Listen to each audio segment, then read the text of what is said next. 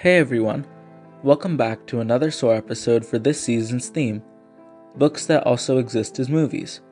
Thank you so much to all of SOAR's listeners that continue to support this mission, which is to increase global reading rates through the use of audiobook trailers. Today's episode is for an all-time famous book and movie, The Da Vinci Code. The protagonist of this mystery novel by Dan Brown is none other than Robert Langdon, a professor of symbology at Harvard University. This book is technically the second book in the Robert Langdon series, though the series does not necessarily have to be read in order. The novel begins with the murder of Jacques Saunier, a curator at the Louvre, even though he was in possession of a powerful secret. Saunier leaves clues to solving this secret for Robert, though they only met briefly. Saunier thought that Langdon could solve the puzzle based on what was written in his novel.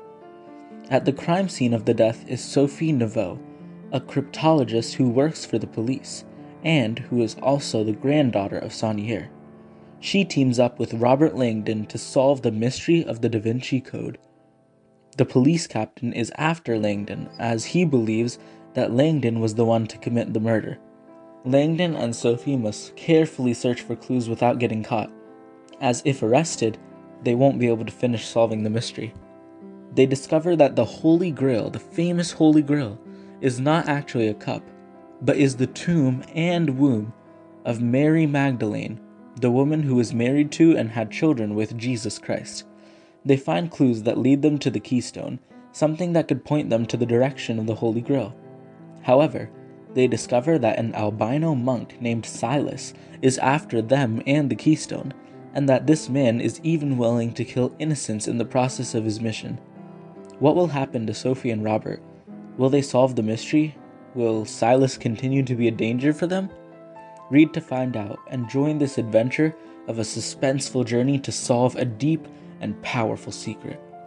For me, I really loved reading this book, and Dan Brown's creation of a tense mood certainly kept me on the edge of my seat.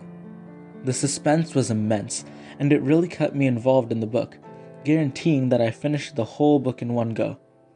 There were numerous twists and turns, and the experience of reading the book was comparable to a roller coaster ride. This book is full of suspense, mystery, tension, action, adventure, journey, escape, hope, friendship, secrets, and is truly a book that I would recommend. Thank you for listening.